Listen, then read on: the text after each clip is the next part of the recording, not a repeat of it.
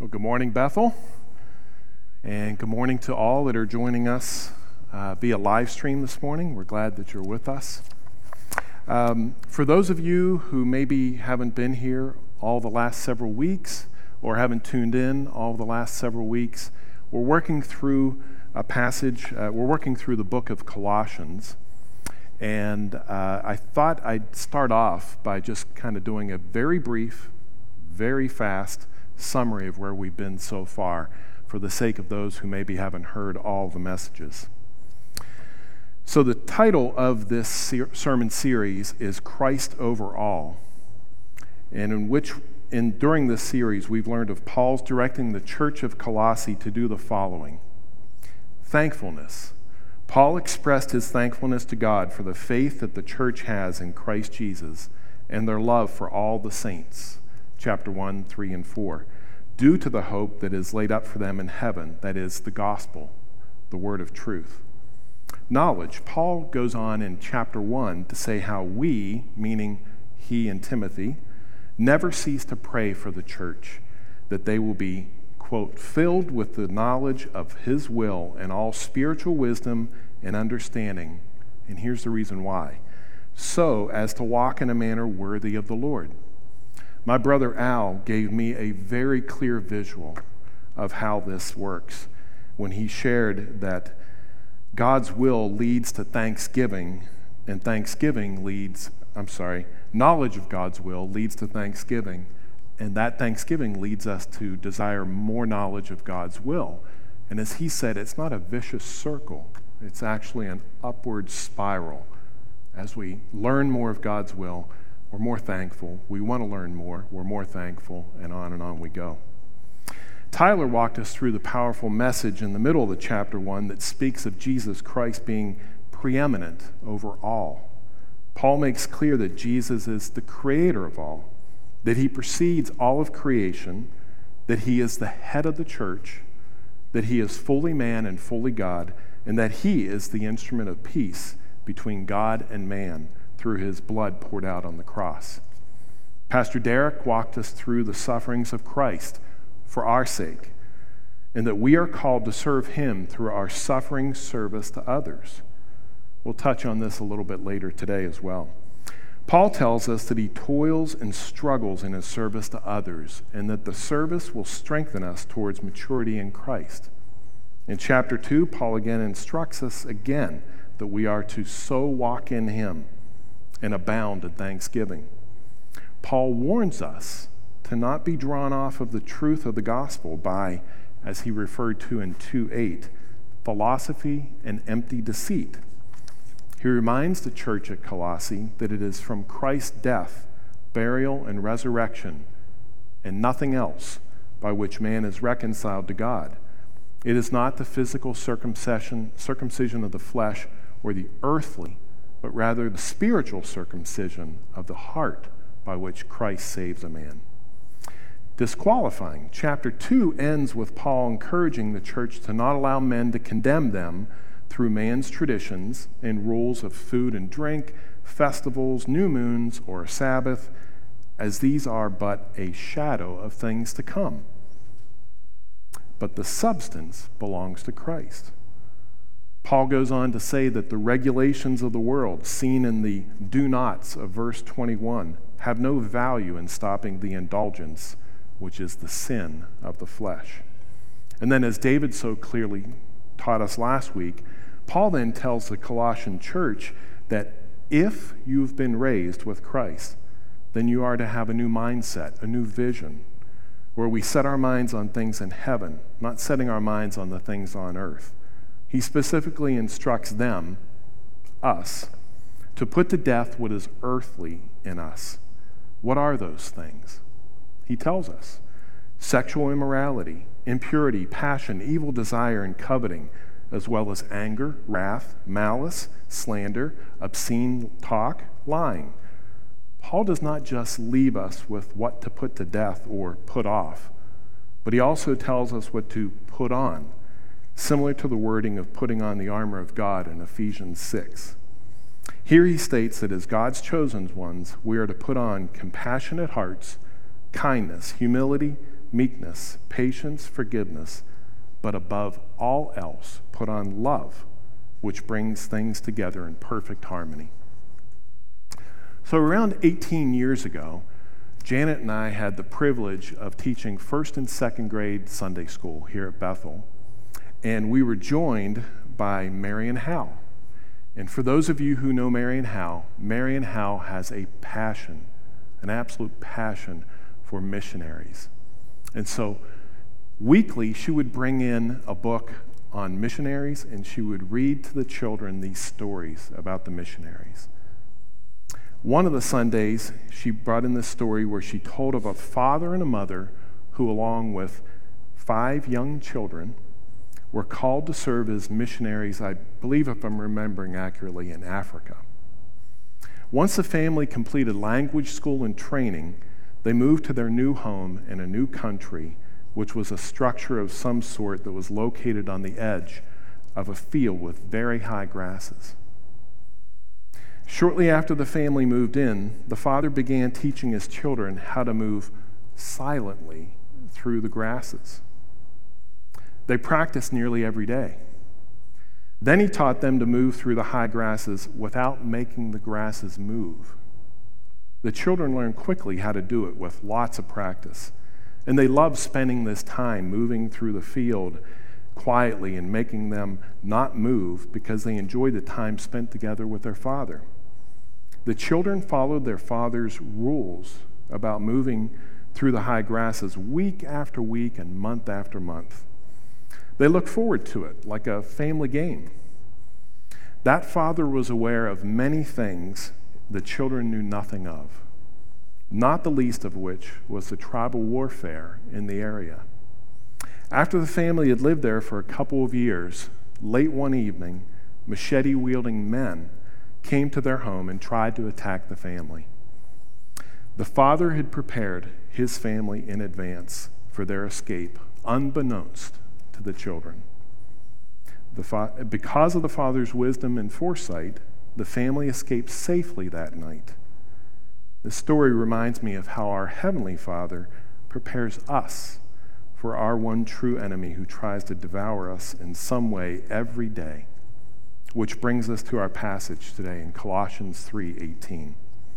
So many of your Bibles will have subtitled Rules for Christian Households. So we can picture, as we go into Colossians here, we can picture the church of Colossae all gathered together for the reading of Paul's letter and hearing, to this point, Paul's encouragement, exhortation, and admonishment to all of the brothers and sisters, young and old, male and female, slave and free. The instructions are heard in the plural you or other plural nouns. Like when a teacher addresses an entire class, you listen with corporate ears, but you probably tune in a little bit more when they call on you by name. Verse 18 is kind of like a turning of a page in this letter. It's a turning in the page in that Paul now shifts the letter from general instructions to the church to now specifically addressing 3 relationships of the Christian household: wives and husbands, children and fathers, bondservants and masters. It's noteworthy and significant that Paul addresses the women, children, and bondservants as equal members of the Christian household, and he addresses each of them first in each of the 3 relationships. Of course, this also confirms that all of the church would have been present together for the letter. How do we know that he is addressing them as equals in the household?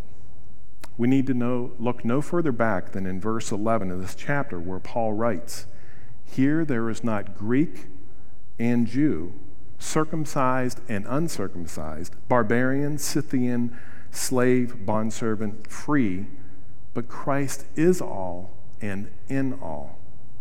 Paul does not remove their identities or uniqueness, but he does make clear that there is, as David said last week, the earthly life of the flesh, the dog that we want to starve of all unrighteousness, and the spiritual life, the dog we want to feed more and more, so that our hearts, minds, and eyes are fixed on him and his kingdom's ethics. Thus, in the church, all are equal. Now, Paul addresses how there is equality and distinct roles within the household of Christians. What is our model for this? Nothing less than the Trinity. We know that God the Father, God the Son, and God the Holy Spirit are equal in power. As we saw in chapter 1, Jesus was there at the very beginning and is the creator of all. We also see in the Gospels, for example, in Luke 22, Jesus says, "Father, if you are willing, remove this cup from me. Nevertheless, not my will, but yours be done." Jesus, fully God and fully man, equal in power as the creator of all, submits to the will of God the Father as they have different roles in the redeeming of man to himself. So if you want to try to oversimplify or boil down this passage of relationships within the household, we see 6 people types: wives, husbands, children, fathers, bondservants, and masters, in 3 different relationships: marriage, parenting, and work, given 6 commands in 8 words. Ready? Wives, submit. Husbands, love. Children, obey. Fathers, don't provoke. Bondservants, obey. Masters, treat justly. So let's look at the first point, and that's marriage. And this is where we'll spend a lot of our time this morning. Verse 18 starts with instructions for the wives. Wives, submit to your husbands as is fitting in the Lord. Okay, so let's take a look at what the text is saying and what it's not saying in the full context of the word. Isn't it wonderful that God can exhort us with instructions in his word that are so simple and straightforward? He makes it very direct and easy to understand, if not to live out. His instruction or rule via the pen of Paul to the wives is summarized in one word: submit. Also note that the instruction is given to the wife. While the husbands are clearly there in attendance, he does not tell the husbands to tell the wives to submit. The word of submitting is given by God to the wives. Thus, husbands, this is the point where you keep your elbows in, okay? Much of our society is built on the ideals of liberty, freedom, do your own thing, be your own person. Some messaging in our society tells women that men are not to be followed or trusted, that giving honor to a man is demeaning to ladies. Where does this come from? And more importantly, what does God have to say about all of this? Let's look back at the passage that Jemmy read so beautifully for us this morning. Turn to Genesis 2, or we'll have it up on the screen, starting in verse 18, where God says, now this is on the heels of the creation account in Genesis 1, where God declares everything good. But he starts off with, it is not good that the man should be alone. I will make a helper fit for him. It continues with man, Adam, having all beasts, birds, living creatures, livestock brought before Adam to name them. And then in verse 20, he says, but for Adam there was not found a helper fit for him. So God causes Adam to sleep, removes a rib, and made or built a woman and brought her to him. In verse 23, Adam cries out, sings, I think, very happily, this is at last is bone of my bones and flesh of my flesh. She shall be called woman because she was taken out of man. So we see in the creation story that woman was created from man and that she was created for man, a helper fit for him. In other words, an order is brought to the creation of God's image bearers. But what happened next? So in the passage that Jemmy read in Genesis 3, we see that the image bearers were not fully pleased or content with God, his creation, and the order which he placed them. So verse 6 picks up. So when the woman saw that the tree was good for food, and that it was a delight to the eyes, and that the tree was to be desired to make one wise, she took of its fruit and ate. And she also gave some to her husband who was with her, and he ate. Then the eyes of both were opened, and they knew that they were naked, and they sewed fig leaves together and made themselves loincloths. So what's happening here? While God clearly established an order of the man and the woman, Eve, does not fall under that order and decides on her own to eat of the fruit that God had said to not eat. Then she gives it to her husband, and he ate. And the woman and the man have both disregarded the order that God set up. And instead of them resisting the temptation of the serpent and obeying God's command, they reverse the order, and the reversal and fall of mankind commences. Is this not the brokenness and fall of the creation that we continue to see today? We see it in broken marriages, broken homes, poor relationships within families, within church families, within communities. We see it in criminal activity, violence, injustice, lust, covetousness, lying, stealing, cheating, and the list goes on with examples of how man and woman push back, rebel against God's will and plan, his order. And the results are never good because sin cannot bring about anything good. As Pastor Chris has shared with us several times, I brought this for moisture, but it's also good for this example. If you shake a bottle of water with the cap off, what comes out? Water, right? In other words, whatever fills our hearts, minds, and souls is what comes out of us when the world shakes us. If a man or woman are filled with what is earthly, sexual immorality, impurity, evil, anger, wrath, malice, slander, lying, etc., the old self, then that is what comes out when the world tempts us and shakes us. Rather, if we are in Christ and he is over all in our lives, what comes out as we have the Spirit rule in us is compassion, kindness, humility, meekness, patience, forgiveness, and love. So the wife is called to submit to her husband. Because I say so? Because Pastor Chris says so? Because Bethel Church says so? No, because the Lord says so. As it is stated in the second part of verse 18, as is fitting in the Lord. So let's be clear here. There is not a submission to a husband. This is not a submission to a husband that directs a wife towards ungodly behavior. It is not fitting in the Lord to ever cause another to sin. Should a woman always submit to the selfishness of her husband? Of course not. We also have to be clear, ladies, that this statement is not an if-then statement. You know, if he will fill in the blank, then I will fill in the blank. Or when he does this, then I will do that. The wives are called to submit to their husbands because that is the order God has established. And the marriage is to be a reflection of Christ and his church. The church submits to Christ, and Christ loves the church. Paul says in Ephesians 5:32 that this mystery is profound, and I am saying that it refers to Christ and the church.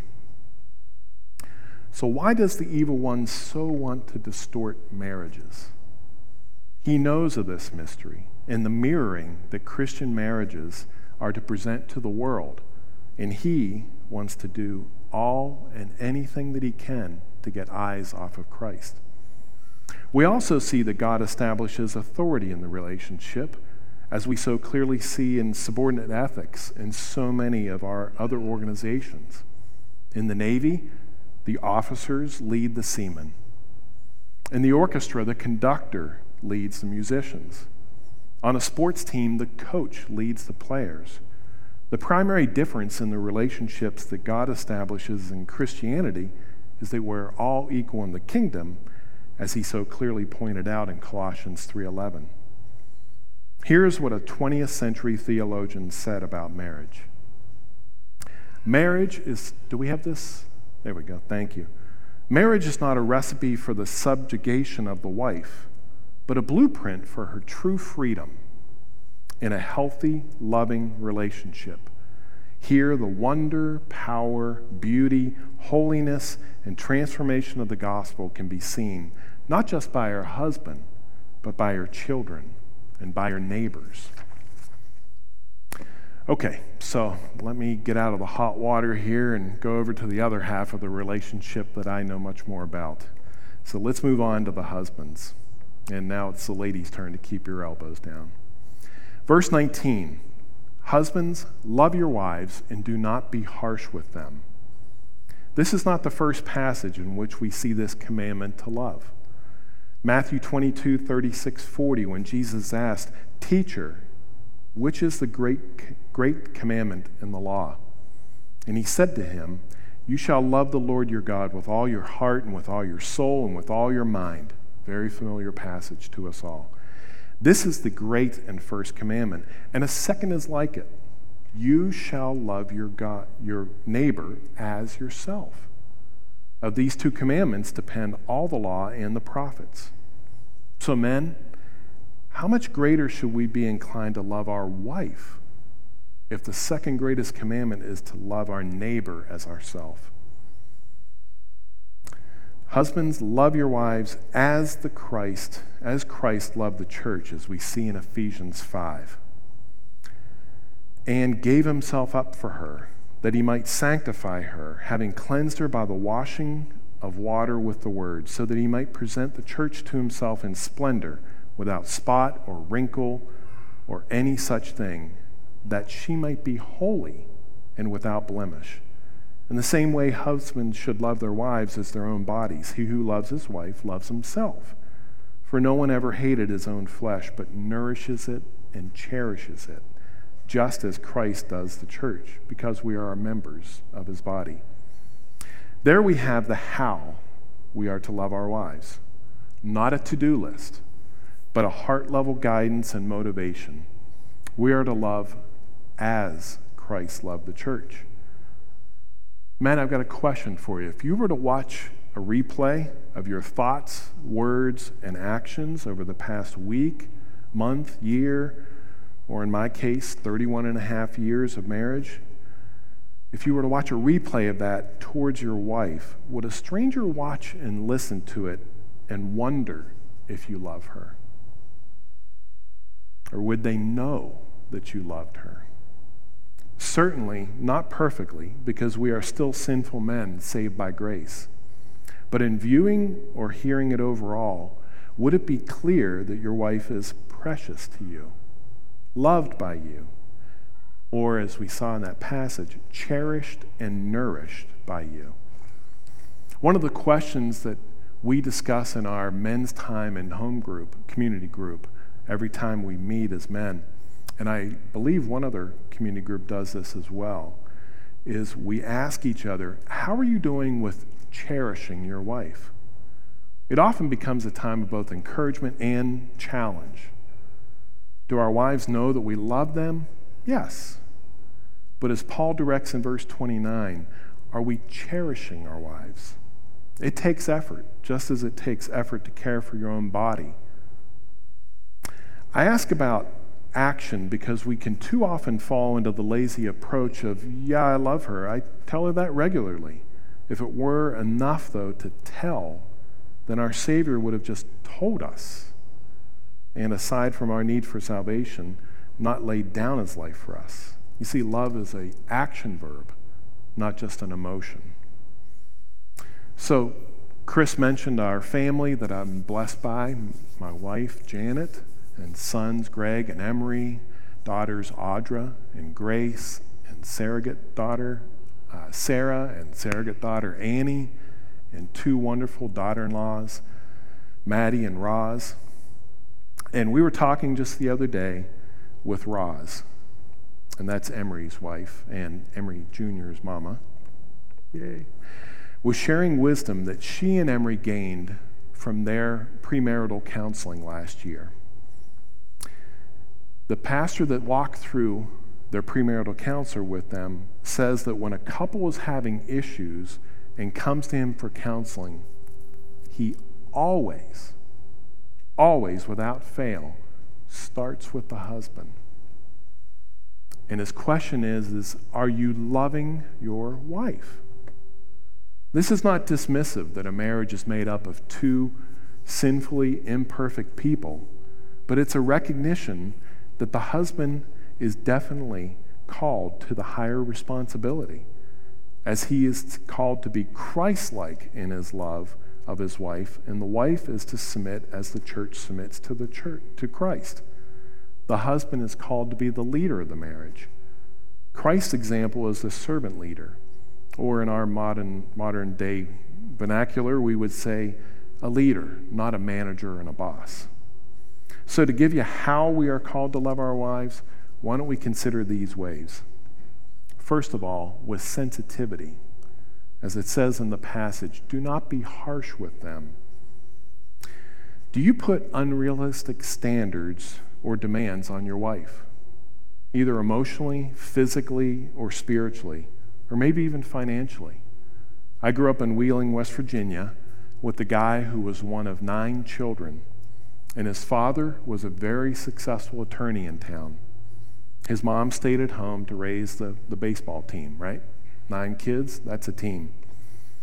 His father was such a controlling man that his mom had to call him during the day if she so much as had to go to the store to buy a gallon of milk or a loaf of bread.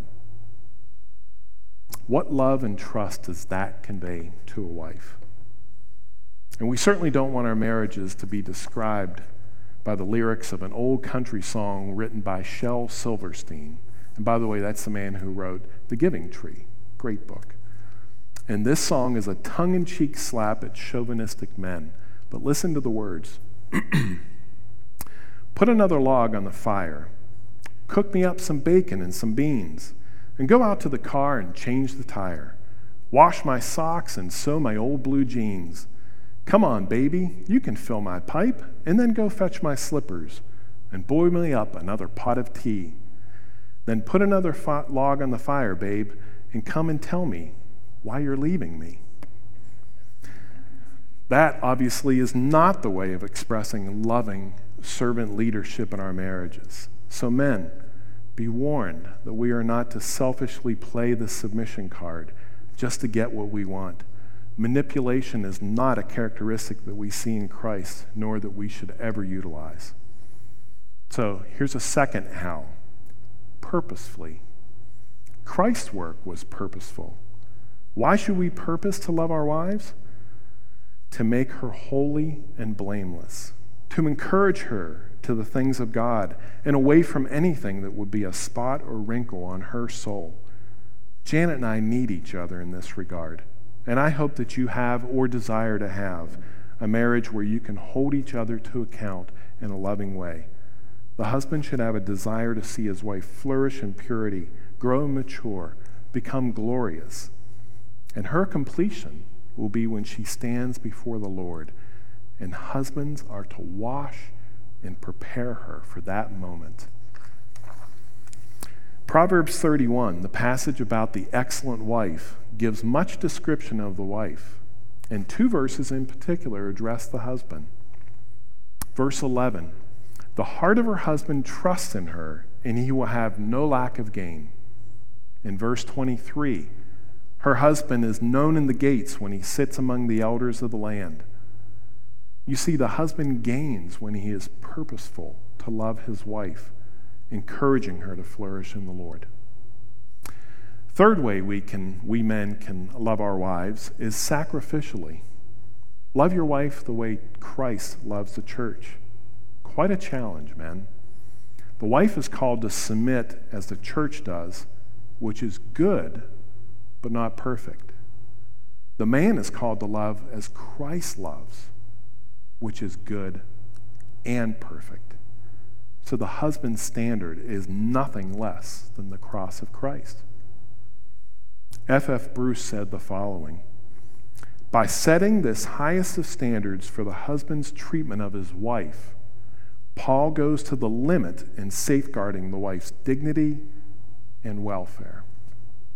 Finally, we are called to love our wives exclusively. You might think, well, of course, exclusively. I've been married to this lady for 2 years, 10 years, 20 years, 40 years, whatever it's been. But our wives are not to share us with anybody, real or imaginary. Don't share yourselves with the internet, men, and you know what I'm speaking of. Make sure that your wife is the sole object of your affections, avoiding any unseemly activity. Do you interact with female coworkers, customers, service people any differently than if your wife was standing there right there with you? And be sure that your wife and every other woman you interact with knows that your affections are for your wife only. Proverbs 5 tells us to drink from our own cistern. So let's move on to the second relationship that Paul addresses. And if you're checking our time, the second point is much shorter. Second point is on parenting. Paul now addresses the relationship of children and fathers, and just as in marriages, he addresses them in reverse order of how the culture would have been bent some 2,000 years ago, as he addresses the children before the father. And here's how many may look at the role of parenting. You have this one up, Chad? Being a parent is like folding a fitted sheet. No one really knows how. If you've ever messed with one of those things, you know, right? That's Lenny Lemons. Now, hopefully, as we look into Scripture, we find that while Lenny's saying is funny, and a little bit of truth to it, right? It's ultimately not actually accurate. Verse 20, children, obey your parents in everything, for this pleases the Lord.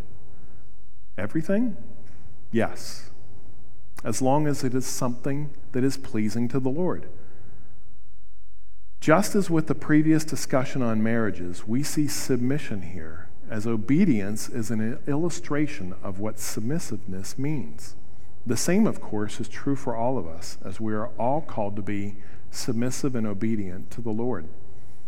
Children, young ones, teens, does this seem difficult at times? Do you often wonder, why does Dad ask me to do that? What is the sense of that? The answer, when fathers are desiring to lead their children well in the Lord, is found in Proverbs 22, verse 6, where it says, train up a child in the way that he should go. Even when he is old, he will not depart from it. Train. Yes, train. Older kids, perhaps teens, will be thinking of the training that they do for all types of activities, whether it be academic studies, athletics, art, music, hobbies, or others. Another word that can be used to describe training is discipline. And here are a couple passages to direct our thoughts in this. Hebrews 12:11 says, for the moment, all discipline seems painful rather than pleasant, but later it yields the peaceful fruit of righteousness to those who've been trained by it. Note, this is the discipline that properly and lovingly shapes our thoughts, actions, and habits. And then in 1 Timothy 4, the second part of verse 7 and 8, it says, rather train yourself for godliness. For while bodily training is of some value, godliness is of value in every way, as it holds promise for the present life and also for the life to come. So think back to the story that I shared with you about Mary and Hal sharing with our first and second graders nearly 20 years ago. The kids of the missionary family had no idea why the father was training them by playing this game, right? To move through the high grasses silently and without moving the grasses. In that situation, disobedience in training and in life could have had disastrous results for the family. The same is true, kids, for the training that a Christian father has for his children, though the results of disobedience can be far more disastrous and last an eternity due to separation from your Creator and Savior. So finally, the obedience to your earthly father is training and a mirroring for the obedience you will be called to in your walk with the Lord Jesus. Let's go now to the fathers. Verse 21. Fathers, do not provoke your children lest they become discouraged. So, by a show of hands, who reads this passage and says, where's mom? Right? Why is mom left out of this question?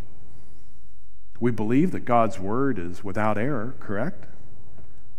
We are also told not to take away from the word or add to the word. So obviously it's not that Paul was just getting a little tired here and maybe Timothy forgot to write it down. He intentionally directed this rule, this instruction, this command to fathers only. And some commentators, questioning why moms are not included here, also ask whether moms are as likely to need this instruction to not provoke. Now, I can only speak of my own experience as a very flawed father, that the possibility of provoking my children or discouraging them by being more like a United States Marine Corps drill sergeant in my training rather than a mentor is infinitely more likely than Janet doing anything like that. So fathers, be aware of being a taskmaster.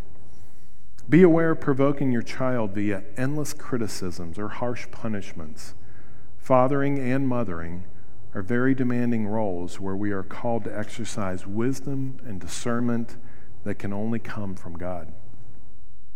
As Dr. James Dobson, the founder of the Focus on the Family, says the following with regard to one of the most difficult aspects of parenting for us to navigate.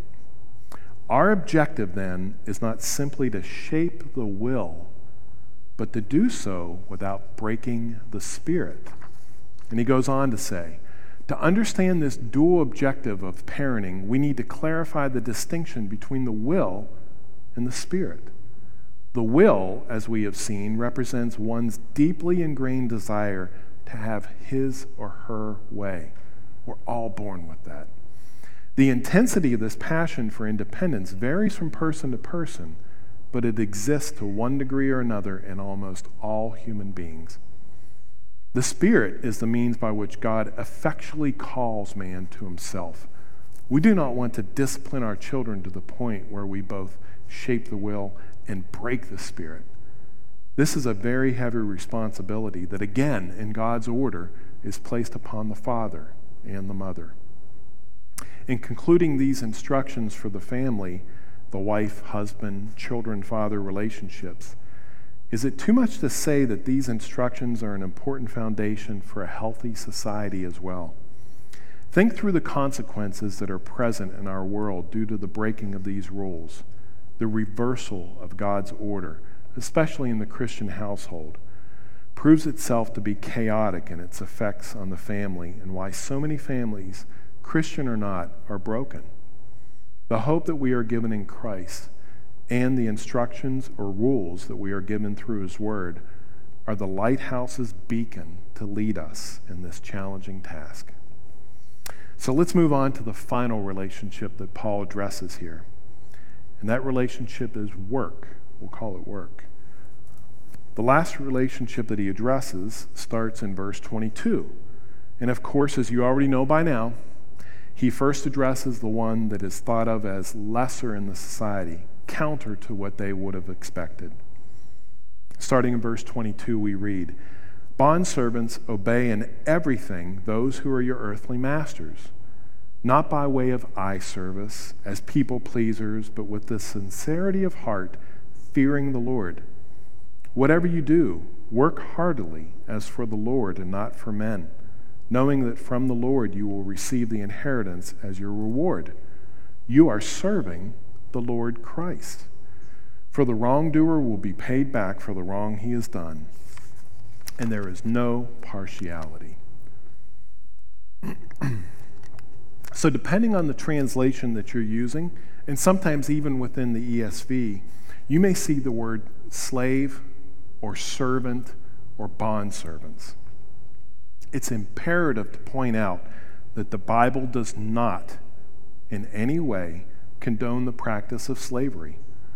All of mankind is equal in God's sight, as is stated again in Colossians 3:11. Therefore, God would not have his own image bearers enslave other image bearers or anyone else.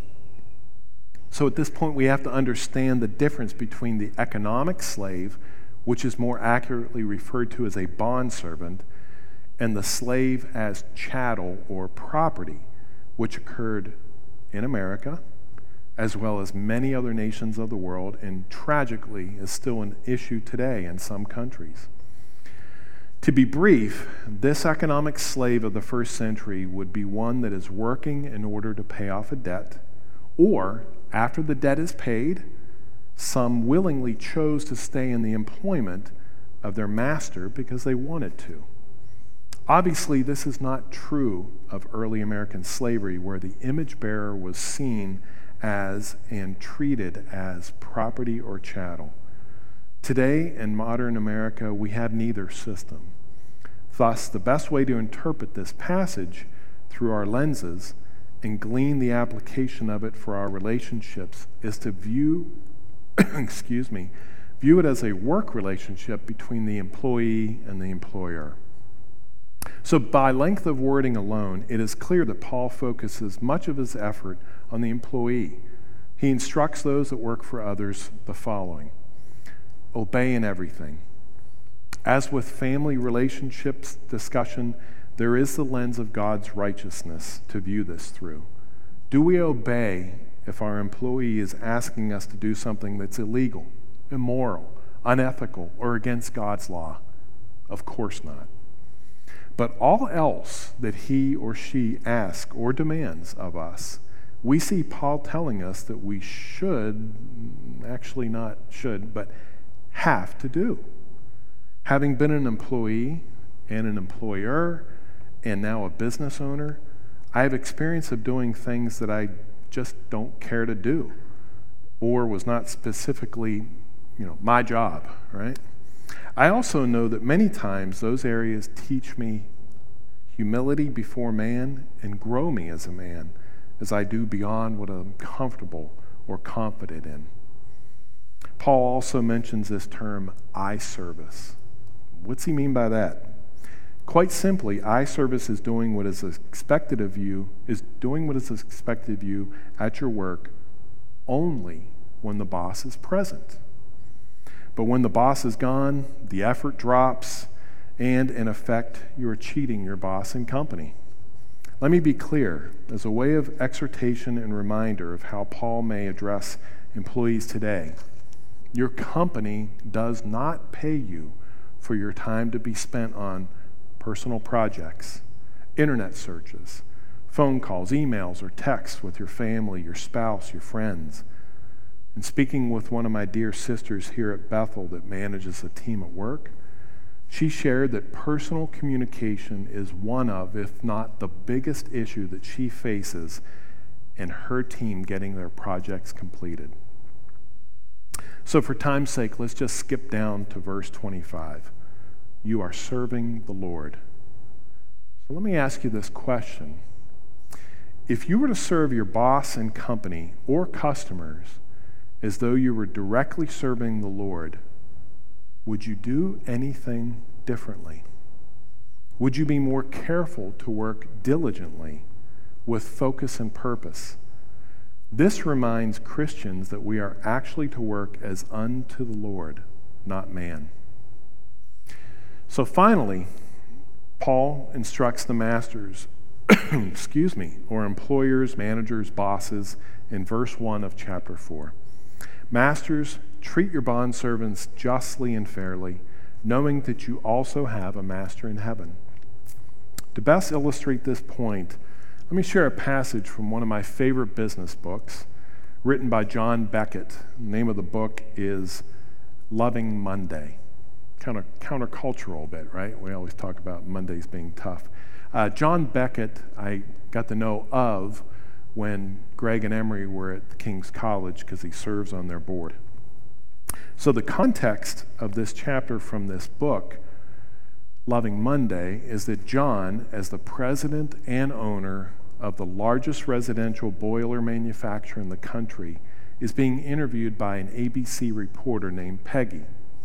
Peggy immediately inquires, "John, how is your business different as a result of trying to apply biblical principles?"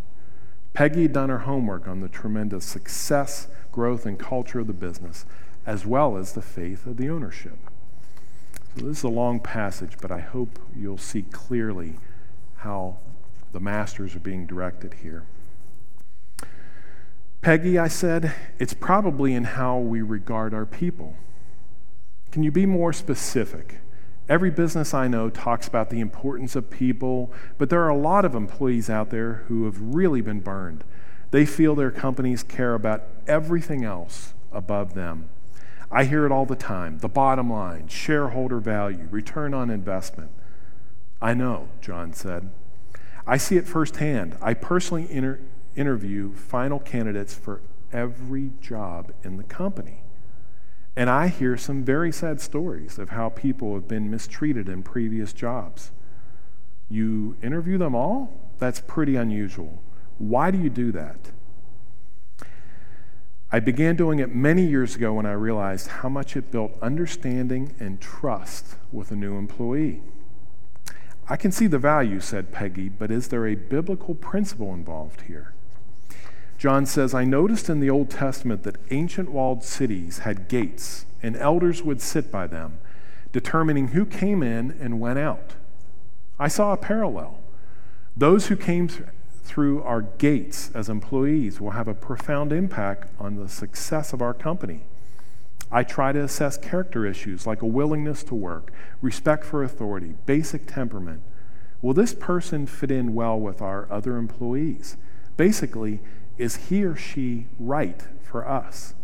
I even try to meet the spouses of candidates for senior level positions, helping them understand our company." "And the track record?" asked Peggy. "Certainly we make mistakes.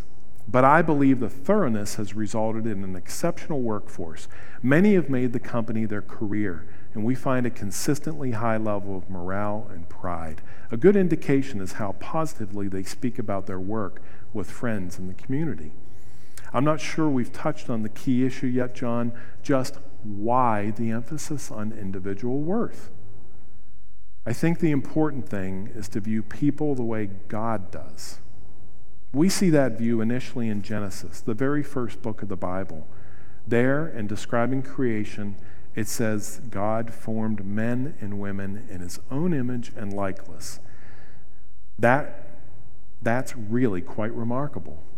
Attributes unique to human beings: the capacity to think, reason, worship, understand joy and sorrow, use language, all spring from God's own nature. And when I saw this, it really changed the way I viewed not only myself, but other people. I concluded I must place a high value on each person and never look down on another, regardless of their station or situation in life. Peggy, there's something sacred about every individual. Since God attributes unique and infinite worth to the individual, each one deserves our profound respect. So the question for employees and bosses to ask themselves is, how would the people in your company describe how they are viewed by you or by the company? Are they treated fairly and justly as you remember that you too have a master in heaven? So perhaps you're here or watching on live stream and wondering what some of these teachings are all about. Or maybe you're wondering, is this creator, capital C creator, that views all people equal in his kingdom, though with separate roles, who is this? Your understanding all starts, as it does with anybody in God's kingdom, with the recognition that you are not and never will be perfect and sinless on your own. That we are all born with this nature that strives to control our own lives and make ourselves into our own small g God. The only way that imperfect men and women can be acceptable to an almighty, completely just, and loving God that is all good and cannot be in the presence of sin is for God himself to create a way to redeem or reconcile that creation to himself. All man-made religions require that the followers sacrifice of themselves in order to gain the approval of their God, though those gods are all flawed and offer no true hope for eternity. Followers of Christ are forgiven and accepted into God's kingdom based not on what they have done or who they are, but rather on the sacrifice of Jesus Christ, God the Son, who poured out his blood in order to atone or pay the price for our sins. This Jesus wants to save you from yourself and grant you a peace that's beyond anything you can possibly experience on your own. So if you want to know more about Jesus and the forgiveness, acceptance, and eternal salvation that he and only he can offer, please talk to someone here. Reach out to Pastor Chris or Tyler or any of the folks here, anybody here today.